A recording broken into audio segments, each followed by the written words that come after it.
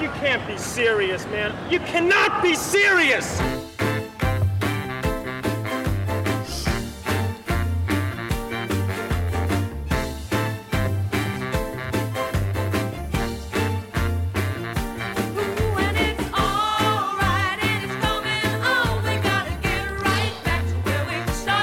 You in pain. Did you say am I in pain? I'm Yeah. in pain because I'm here with you. No, you're not. Your No, shoulder, you're an idiot. You Don. should. Where's the sling? Don, we've got far bigger fish No, to you're fry. a- Listen You're a to clown. We've got far bigger fish to fry. In somewhat of a coup, Don. Yeah, it we is. have got, and you will think, he will think, before I introduce him, that we've got him in here because suddenly Carlton are playing in the finals, but I've been trying to get this man on, to speak to him on our podcast for a long time. Why wouldn't he come on? Get back Can from I the ask him microphone. that? Get back from the microphone. Well, you please. tell me to speak into the microphone. But not You're with a your mouth control over the freak. top of it. Oh. Just, no, mate, please. Hang on, we've got a guest. Who's this? Just a minute. So, why has he come on now? Well, maybe you can ask him. I He will. doesn't. I don't remember anyone ever interviewing this man That's ever. exactly why I Right. wanted- Well, he might explain why Okay. he's on. I don't know, but it is somewhat of a coup because he is. Let me tell you who he is.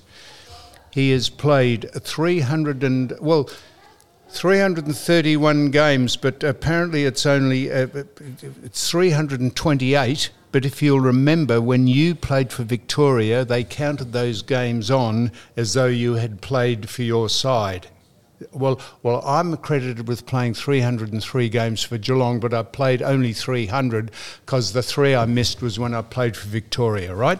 So he is accredited with playing 328 games for the Carlton Football Club. He kicked 307 goals.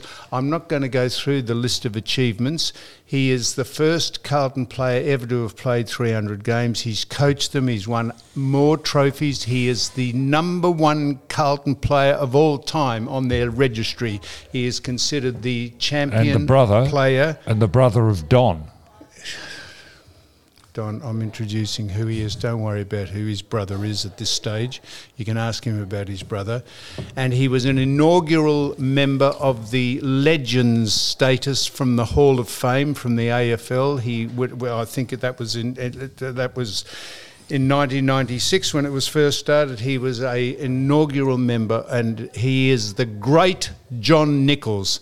John, thank you very much for coming in to speak to us on You Cannot Be Serious. It's a great honour and privilege. I know we've played against you, Don and I, and Ivan has never played against anyone, but he's just sitting here listening. We've played against you, but we revere you, and the Carlton and the football community throughout Australia revere you. So thank you for coming in. And speak into the microphone, please. We'd hate to miss what you say. Thank you, Sam, or John, whatever your name is. And Scotty, answer the first question, this is Scotty. not like you. You don't smile, Scotty. and you don't do comedy. Scotty, and you want to know the question why I didn't come on? It was probably because of you. Now listen, if it wasn't for When your they brother, said, if it wasn't for your brother, you wouldn't be sitting here. Is that right? No, I was probably a young fat kid in the country, and my brother Don was a prodigy. At 15, he won the best and fairest in the Maryborough competition. At 16, he won the Courier Trophy in the whole Ballarat League at 16. And he probably played 72 games with Carlton. Could have played a lot more if there were better medical facilities and things. He had a bad ankle and never got fixed properly, and in those days, of course, there was no money in it. Play for £6 or $6, what it was in those days. Is your brother still alive? Yes, Oh, good. Well, in that case, John, we could speak to your brother sometime. Don, let's not worry about his brother. We're speaking to John about his career. But they went up to recruit your brother, didn't they? And the add-on was you. So if your brother wasn't a good footballer, you may never have played football, do you think? Well, I don't know, what you're smoking nowadays, Scotty, but this is fantasy. fantasy. Well done. That's that stuff you gave me. There's been a lot of folklore about my brother and myself, but most of it's bullshit.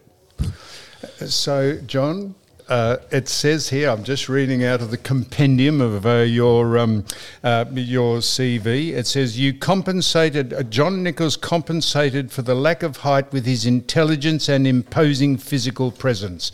I think that would be fair to say, because by today's standards, Don and I and you are shorter ruckmen, but your imposing physical presence and your intelligence saw you through. Well, what you read out would be right because I wrote that, so that'd be right, be correct. So. And as far as, I was lucky in one of your mentors, the great Graham Paulie Farmer, and I had battles for ages, and there were a lot of very great photos. It used to appear in the Herald Sun that Bob Buchanan and various, and we could jump, both could jump. Yep. I had to learn how to jump off 3 steps because otherwise people, Len Thompson and some of these six blokes started coming along. But Scotty, I remember you were completely different to Sam. I don't know whether I played against you, but I meant Don Scott and Crackers Keenan and those blokes. I remember you sort of be standing in a straight line, having a long run and you're frothing at the mouth when you want to jump through this bloke at the centre bounce and thing. I mean, blokes like you and Crackers would say to me, why don't you jump at me straight on like a man? Face me, they'd say. Face me. Face me. You're a squib, you're a coward, face me.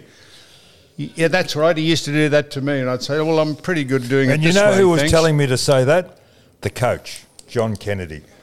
Yes, but I played my first game against Kanga, and it's what a great man he was. I meant Easter Monday, 1957, played Hawthorn up at Carlton, Kenahans, and Kanga.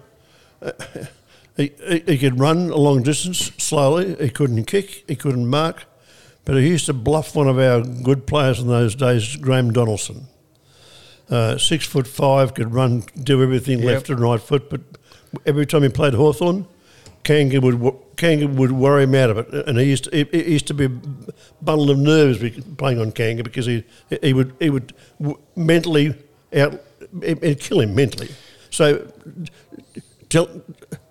telling me to run at me like a man I never had a chance to do it to you, but with Crackers Keenan and those. Now listen, hang on. Just this a is minute, he's telling you a story.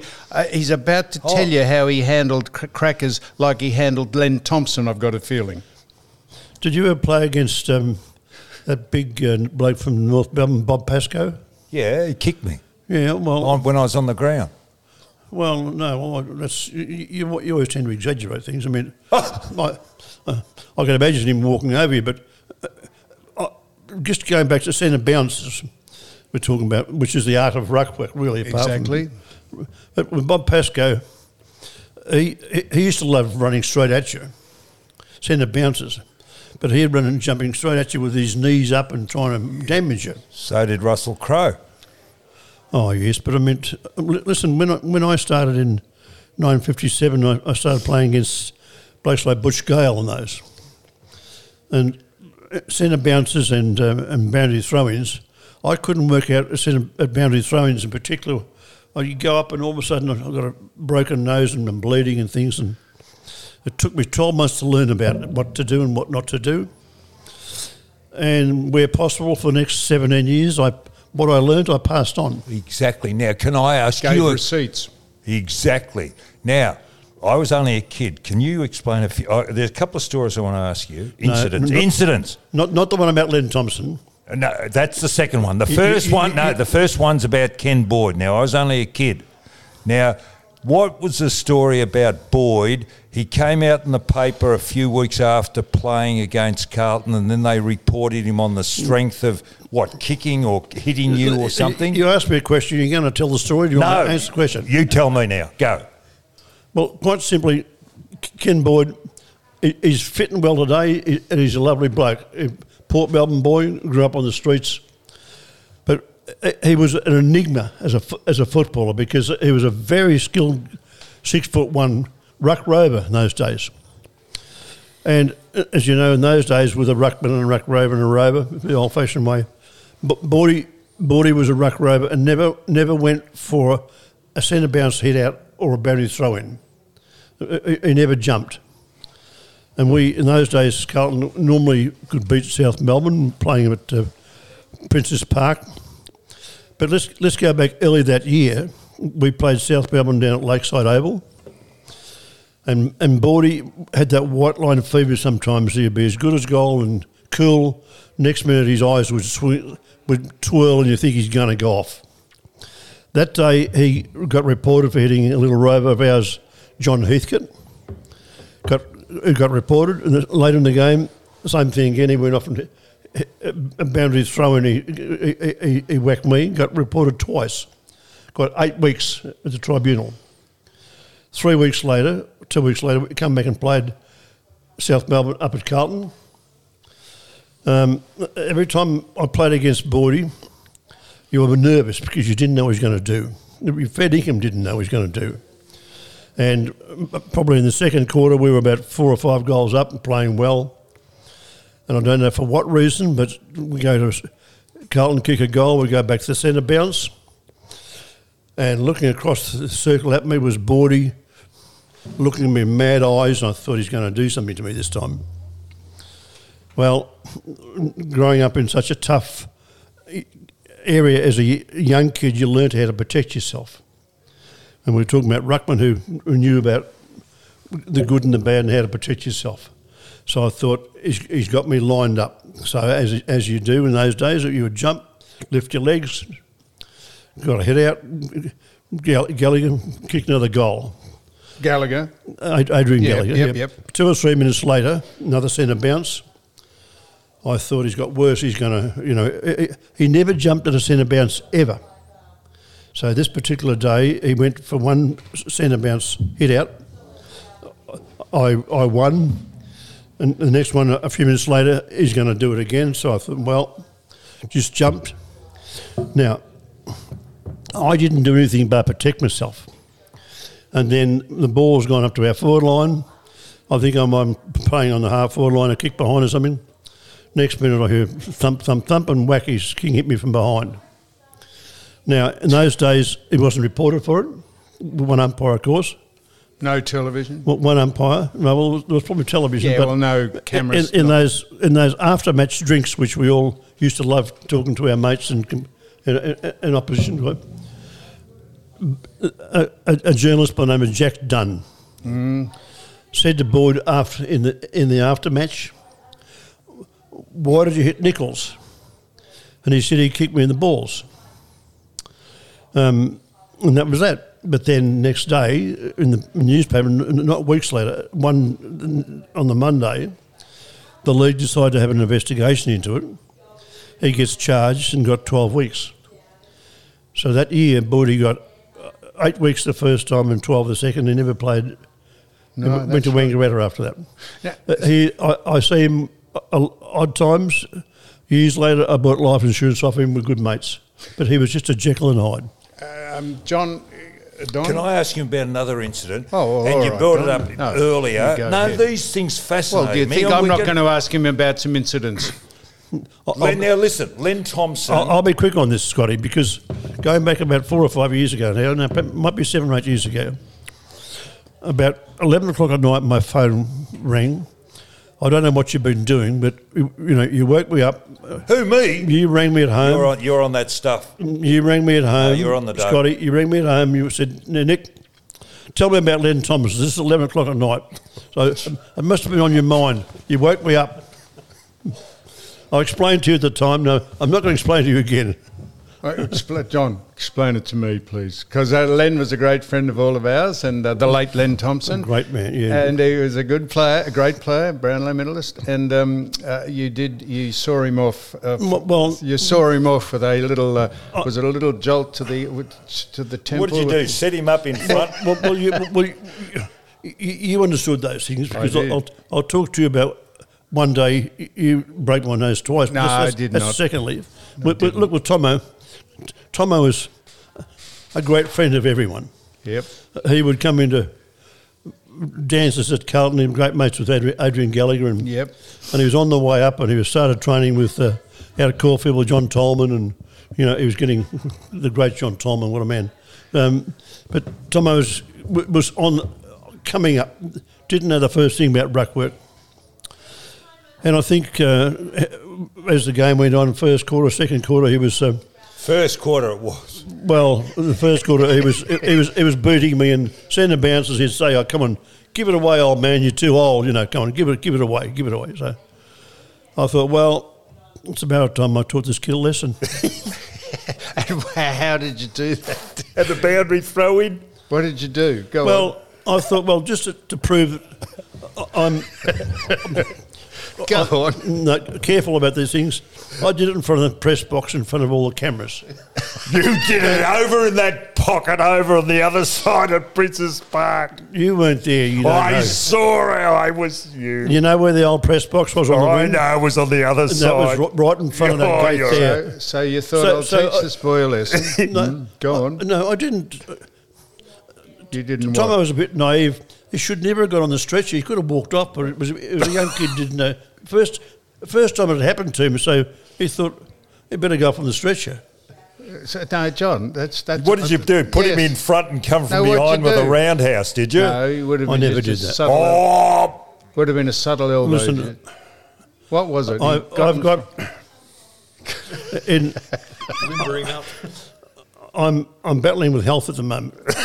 Seriously. No, he is too. I know this. But I'm seriously battling with health in a big way. But I've discovered that with my body and my arms, if you think about it, let's say I played round figures 400 games roughly. Yep. 320, and I played 31 games for Victoria, plus and so on. My left arm, I can hardly lift above my head. And I didn't really think about it until the last few weeks when I've had getting treatment and things. My right arm's okay, but...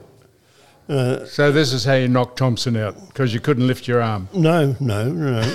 But to ask Scotty, if you had... You never learned how to do it, Scotty, but Sam did, because he used to do it to me, because he learned from Polly.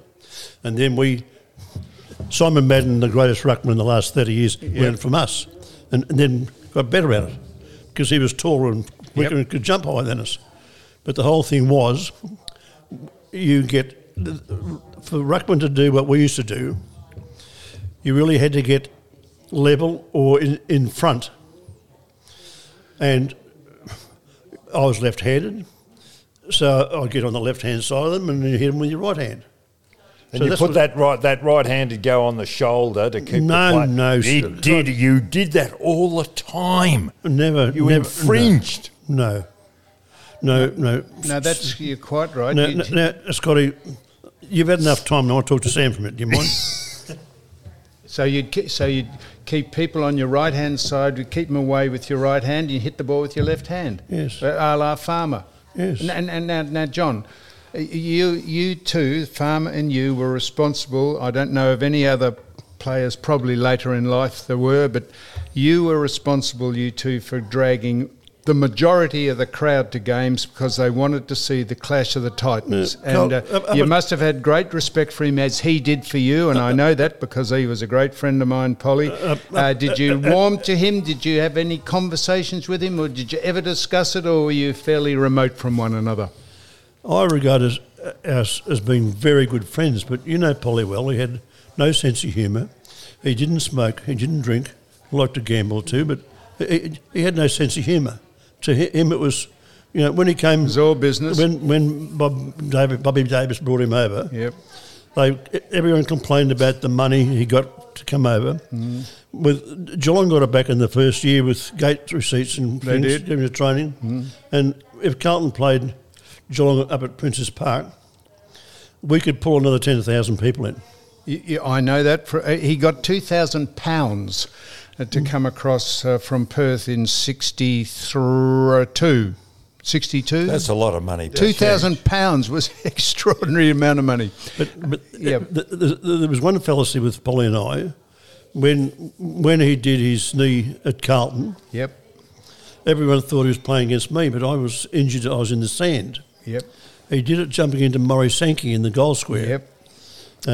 Late Murray Sankey got killed in a car accident 12 months later. But in front of the Heatley stand at Carlton, a throw up in the goal square. He jumped early, as he did, and put his knee in your guts. Yep. He did it to Murray Sankey and landed and did his knee. And I was injured from watching it. John, that was the day Murray Sankey knocked me out in that exact game. Well, I've got no sympathy for you, sorry. He knocked me out because I ran across his path at the centre bounce, because that gave Farmer a chance, and he said, don't do that again. And I did it for the second time after we'd kicked the first goal, and he just knocked me out. And I played half a game of football, half a quarter. Well, what do you want, sympathy? No, I don't. I'm just telling you. And we talk about getting CTE and getting knocked about. I've watched a lot of YouTube film, YouTube, which goes back. I like the old vintage stuff. Now, we're talking about you handing it out, but shit, you copped a bit of it too, didn't you? Oh, when I was a young kid. Even in your later, you copped your share. No, probably not a lot, but I mean, my first 12 months as a 17-year-old kid from the country playing against the Butch Gales and these guys, Roy Wright and those great names, it was tough with one umpire in those days. My mentor was Ken Hands. Well, he was tough, and he was wasn't the toughest, smartest bloke I know. And I couldn't work out why. He was about 6'2", and he'd play against the bloke from Essendon, Jeff Leake? McClure, no, before Leake, Blue McClure and Roy Wright and these sort of guys. And I couldn't work out how he could beat them, centre bouncers, but it was the thing that later on, and of course with Polly and Sam some Madden use the angles, 45-degree angles and things. This is the thing with you, Donnie McKenzie from Essendon, Crackers Keen, these sort of guys. You'd have a big, long, straight run at the centre bounce. And you had no idea really where the ball was going to go, which way. You were locked in. You were jumping so high, you were limited to where you could hit it. You couldn't hit it on the side, you couldn't hit it behind you. So when we started doing the angles, you can jump off 3 steps. And as I said, boundary throw-ins and things with Polly. There's been a lot of photos printed over the years, and they're not false photos. You can show how high we could jump. Yep. But then in those days, of course, umpires have never understood ruck work, never have and never will. Now we've got 4 of them running around that play free kicks in the ruck for shepherding in the ruck centre bounces. Yep. God help me. Yeah, but hang on, they don't pay them, they hold one another. There's no body use at all in ruck work now, and the boundary throw-ins are just a disgrace the way they hold one another. Well, with Sam and Simon Madden and Polly, we never wrestled. That's what I'm saying. We jumped from our angles. But the umpires used to penalise if you locked arms. But Sam or John, whatever your name is. My name. What year did you lose a kidney in the finals? Yeah. What year? 67. 67, Yep. I can vividly remember the first game of 68. Yep. You played us up at Princess Park. Yep. That's after Polly had left.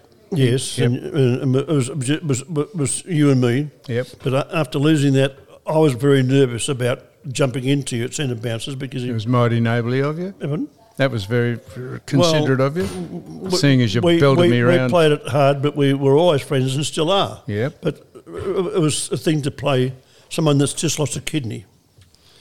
And I remember very vividly early in that game, I'm thinking to myself, now, what do I do with this bloke? And up I go, and you whack me across the face, and my nose is bleeding, and I'm thinking, well, that wouldn't be right, was that an John. accident or not? So Yep, 5 minutes later, you do it again. No. So I thought, right, okay, well, it's about time I gave you one good one back. I gave you one of my best shots, centre bounce. Yep.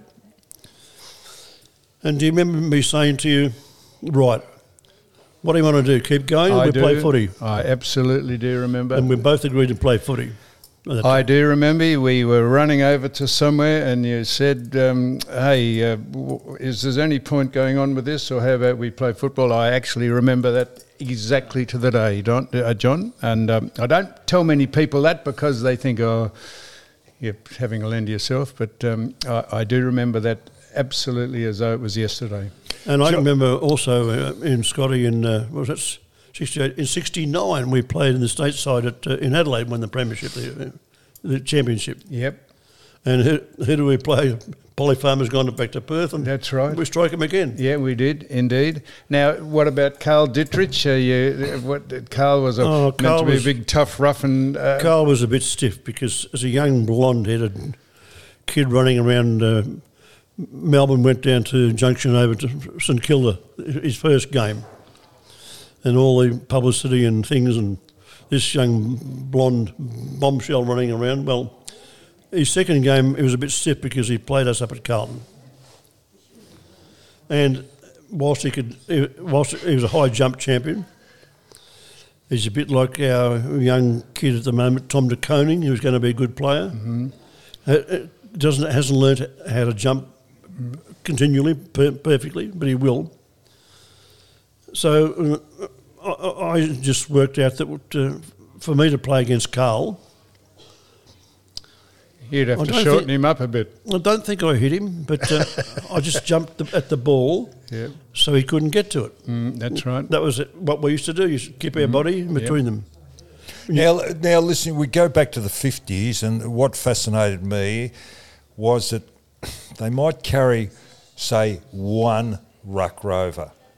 Now, at Carlton you had Silvani, but you had other blokes. You mentioned Sankey. You talked about Donaldson. I think there was a bloke a bit later on called Buckley. Did he play in the Brian Buckley play in the ruck as well? At one stage we had 5 ruckmen. Now, what did you do? Because we had a ruck rover in our time. We didn't carry, the 4. There were 2 big guys you'd change, but in those days you carried 4. Were you cutting across, shepherding, so the ruckman would get the other ruckman with you would get the hit out? No, never did. That's the South Australian.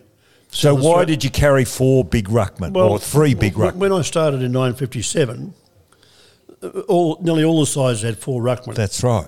Right, at Carlton we had Ken Hands and Kevin Clark, and I started off as a back pocket ruckman, and we had Gerald Burke in the forward pocket, 4 ruckmen, and that went on for quite a few years. And I think the one that changed that first was Melbourne with Brassy. But then that sort of developed. But at one stage, the piece at Carlton, when I was young, we had 5 ruckmen on our list. Me, Graham Donaldson was never a ruckman, but people like Sankey, Brian Buckley, Ken Greenwood. Ken Greenwood. Went to Footscray because he couldn't get a go with us. Lovely bloke, not a bad ruckman, but it was through Brassy, and then it just so happened Sergio Silvani, but a lot of clubs started doing that. So but how did you work the 4 ruckmen? How did you have 2 big guys against? How did that work? Well, nearly all of my career, Sergio Silvani and I were first ruck for 13 years in a row. So it never happened to me. I didn't have to. Well, I could get my own kicks.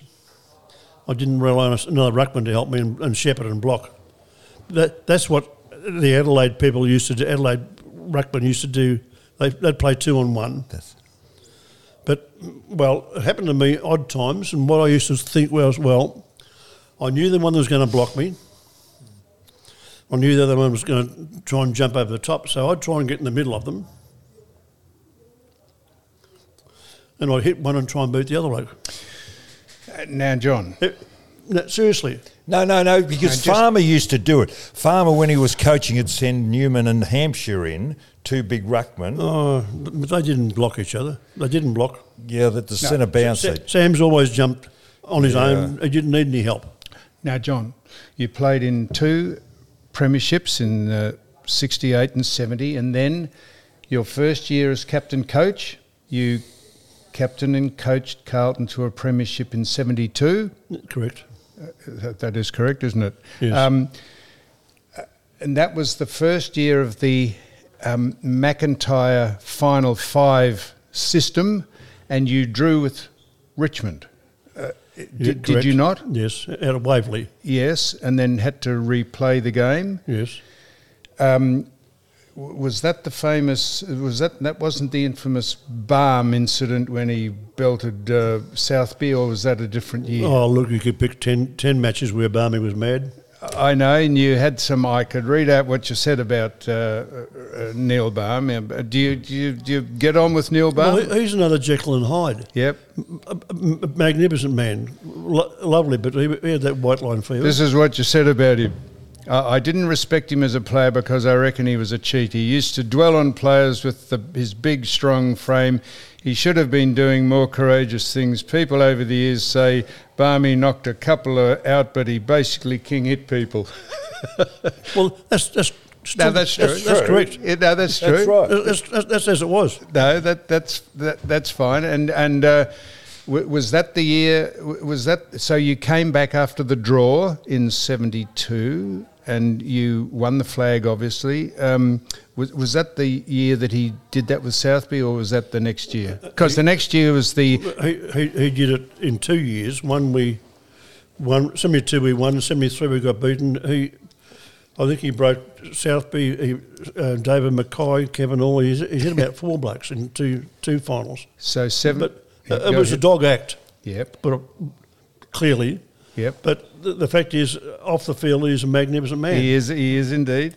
And so 73 was the infamous Fowler bump on you in the first... We've had this discussion before, but yes. I know we've had the discussion before, but it was one of the all-time incidents in AFL, VFL history was when Fowler in the first 3 minutes... yeah, but that was accidental, wasn't it? I wasn't saying it wasn't, Don. I'm saying... Don, I agree, but the thing was about 73, over the year, we were the best side.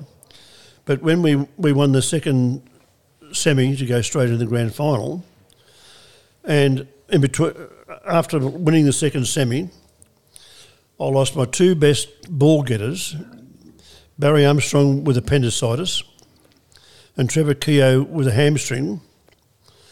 And the hamstring I discovered 6 weeks later was still a problem.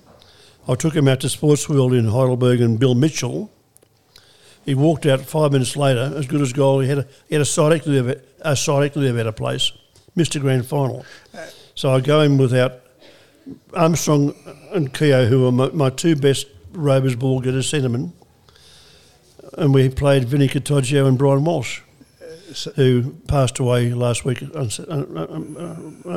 sadly. So, Don, you're right. I wasn't saying it was deliberate, Laurie Fowler, but he collected John and he went down in the first 3 minutes of the game. And well, I've said for years now, I made him famous. You actually did make him famous, and you went back and kicked the goal from 40 metres out, one of those flat, tall punts. Goals were easy to kick.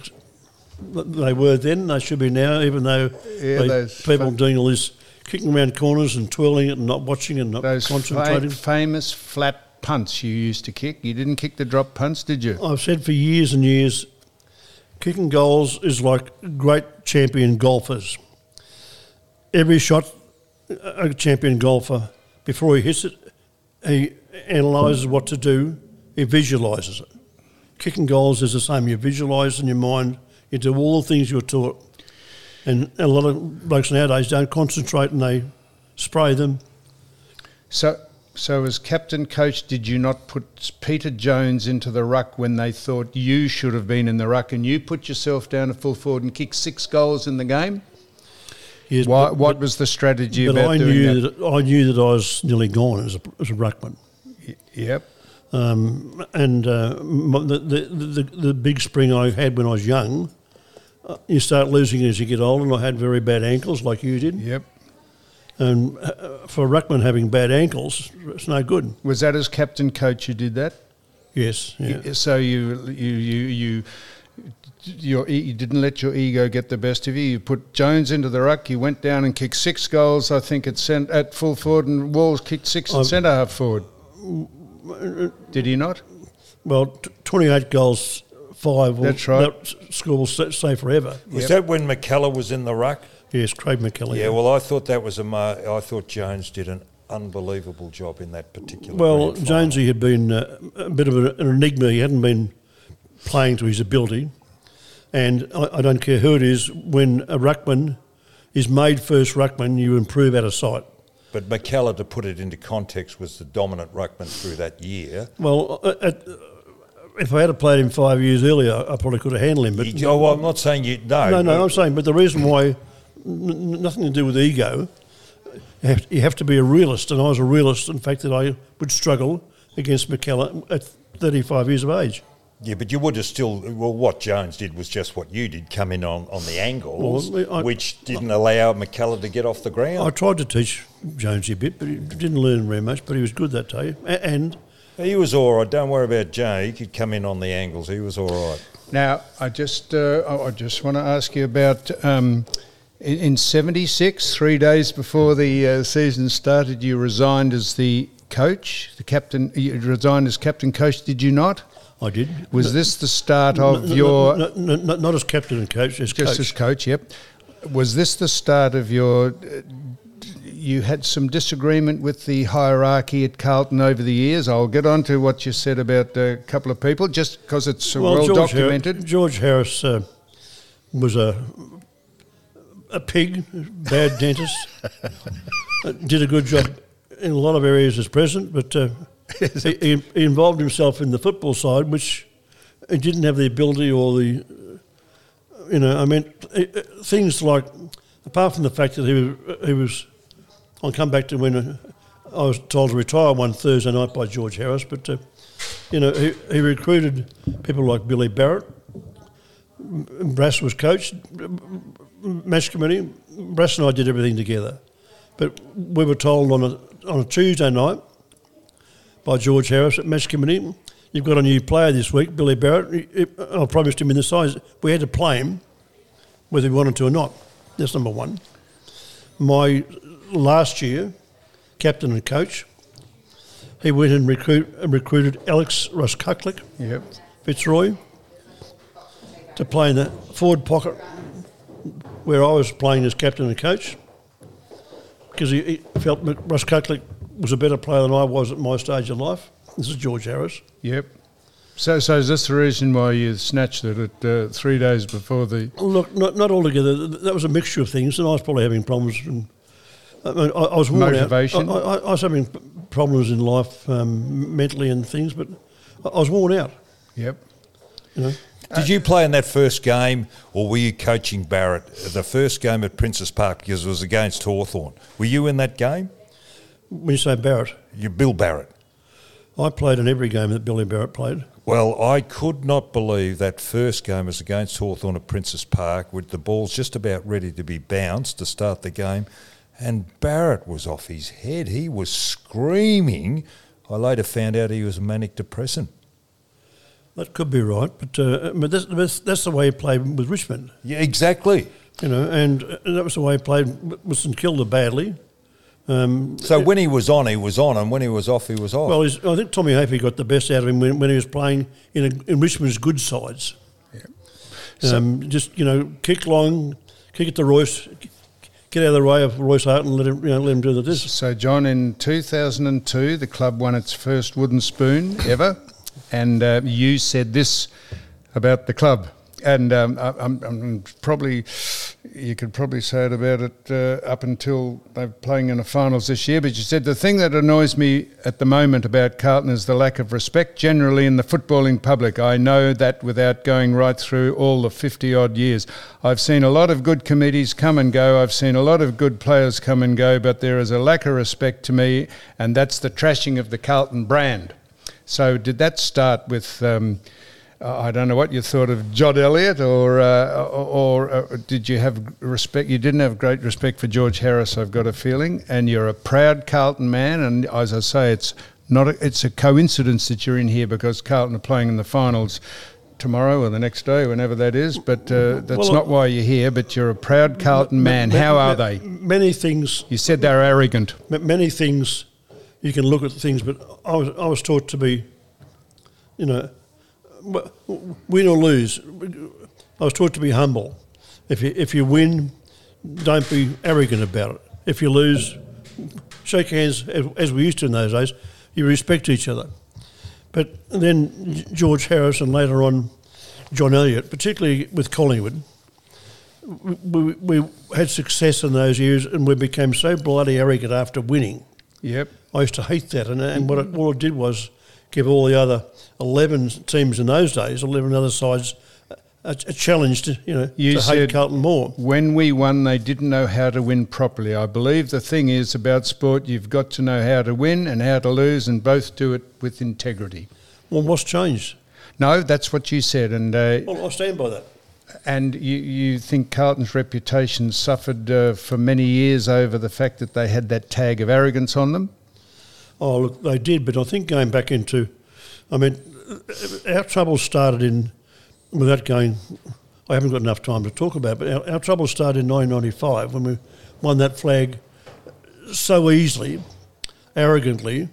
We knocked off Geelong, who had a poor side in.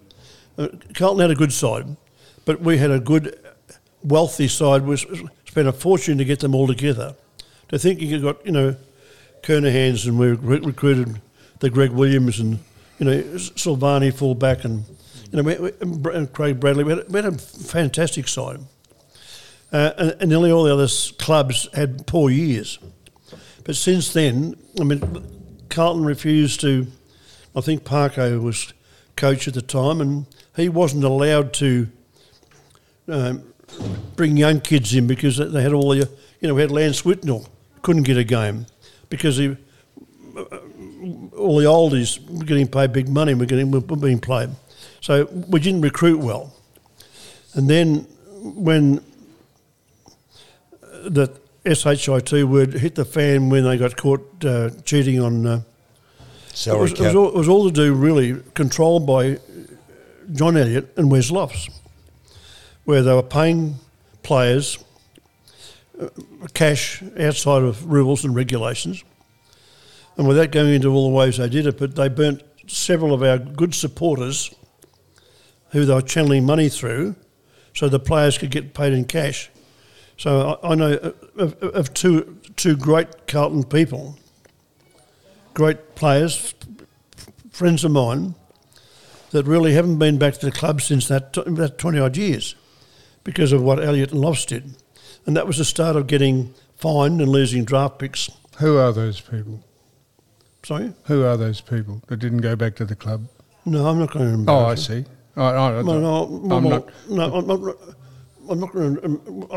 wouldn't embarrass them. But that's all right. It was also to do with what was wrong with Carlton. Yep. And then at the stage when, one of our greatest ever players administrators, Ian Collins, was sucked into it to come back to be president when the club was on its hands and knees, no money. Going back to Scotty, back from the time when Carlton built Hawthorn Stand, gigantic money owed. Hawthorn were enticed to go out and play at Waverley. Carlton still had to pay for the stand. So the money they owed, they built the Legend Stand, which was not a white elephant. They owed so much money. And then that was the slide where they started going down. And it wasn't really until going back a few years ago now, in the last 10 years we've been recruiting well. Haven't had much luck in getting everything to come together at the one time. But the board we've got is good. The overall setup is good. Voss is good. Brian Cook's good. So I was just going to ask you. And it's everything is there really to build the next 4 or 5 years. So this salary cap, when the Essendon roared the salary cap, so did Carlton. It's a harsh penalty, isn't it? Because Essendon really haven't recovered and Carlton really haven't recovered from that handing down or penalty handed down by the AFL. It really does stifle teams, doesn't it? It does, but Essendon is such a strong club. Apart from Collingwood, Essendon's probably the most wealthiest club in Victoria. They always have been. I mean, they've got such great membership, and they've gone out there and spent basically a fortune on their own ground and environment. And the lack of success, yes, but within a year or two, Essendon will bounce back. You can rely on them. So John, in recent times, there's been the coaches of the club have been Britton, Pagan, Ratton, Bolton, Teague, Voss, Malthouse. Have any of those people sought out the great John Nicholls for advice, or is your counsel sought after by people still at the club, or are you? I know you're very involved in it, and you're very involved with the past players and that. Do they still ask you for your advice about things down there? Do they respect you? To be honest with you, they don't ask me for advice. I probably give it. You give it, yeah, and that's they don't always listen. But of those people I mentioned then, those coaches, did any stand out to you, or did you think they made some pretty poor choices over the journey? The club made a couple of bad decisions. The worst decision was getting Malthouse to come. He never gelled in. Yep. With supporters or players. Why do you think? Pardon? Why do you think? Just wasn't... I don't know. It wasn't because he was Collingwood, but he... wasn't in the culture of the club? Well, the club probably wasn't a good running club at the time. And it was a wrong time for him. But I mean, the time we sacked Brett Ratton, I was very disappointed because we made the finals that year. We had the basis of a good side there. But now look, clubs, it doesn't matter how you go back to before my time, but the great South Melbourne in the old days were a great club. At one stage of the piece, in 15 years, they had 12 coaches, 12 administrators. They had great players. There's no club in football that's going to be successful unless you've got a proper board and a proper man at the top. The board, the recruiting, the CEO. There's no club can win without them. Now we've got them. And I think during that period we had disruptions in administration, recruiting. You might not want to comment on this. Did you think the AFL made the right decision to remove Barry Cable from being an legend of the AFL? Because it's a pretty big honour to be a legend. It's a big honour to be a Hall of Famer, but to be one of the legends of our great game is a pretty high esteem. It's high esteem award. Sam, I know Barry Cable very, very well, but and look, I don't know exactly what's happened or what he's supposed to have done, but it is a big decision, and I'm sad for him because he was.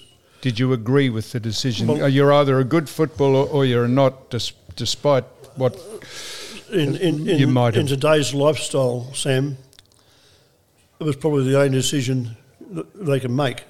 You go back 20 years, 30 years ago, it mightn't have been made then, but the way life is now and the way...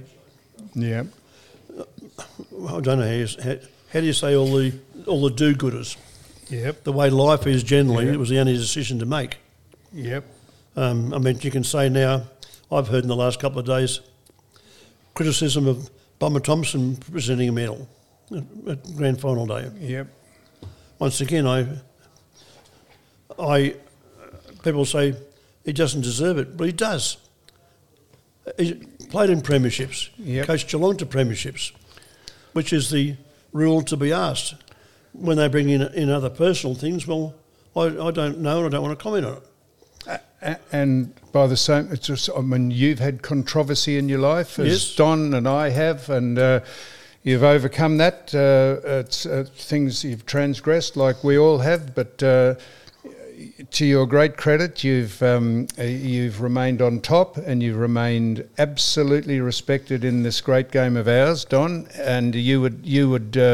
Why haven't you, John? Just going on. Why haven't you given more interviews, press? You're a bit of an enigma. You've come along here and talk, and it's great listening to. Fantastic. Why haven't you given... No disrespects to you. I wouldn't come for you alone. It was for Sam. Yeah. We've been friends for a long time. Yeah, I understand all that. But why haven't you been more accessible? Has it been a conscious effort of you to keep a lower profile, or what? Why? You are what you are. Sam is what he is. I'm what I am, and I'm not one to do interviews because I've got my own life. I've never seeked publicity. I think the only interview I did was probably with a journalist last year in the Herald Sun because of something that was going on with Carlton. So I decided I'd do an interview with them to get a point over for Carlton. It wasn't for me. I don't need publicity. So will you go along to the final this week? Yes. You've been asked to go? Carlton. I'm blessed. As a legend, I get invited to everything. Everything in the AFL, which is. Hang on, do you go to the main function? I do. Yes. Now you're on the Life Members Board. You, Ian Collins, and Des Tudden make up the executive. Yes. Do you think the AFL pays enough respect to the past? Because I've got a theory that you've got to understand the past to go forward. And I could see this Life Members thing over the years just slowly being watered away till it's just about nothing. We briefly talked about that before, Scotty, but let me say this. I think I'm the oldest, longest serving Life member. I think I started in 1973. I've been contributing to the committee for the last 40 years. We are constantly fighting to keep our rights or entitlements, whatever the right word is. But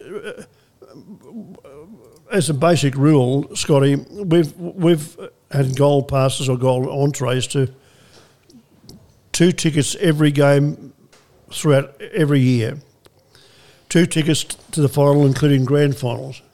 Now, the grand final has become so hard to manage because of numbers. Going back 15 years ago, we'd have a room on our own grand final day, sit-down room, might be 100 people, 120 people there. Now we've currently got 260-odd members nationally.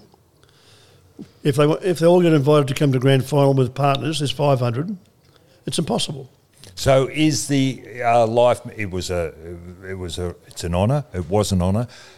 Do you think they're handing out too many Life memberships, discretionary Life memberships?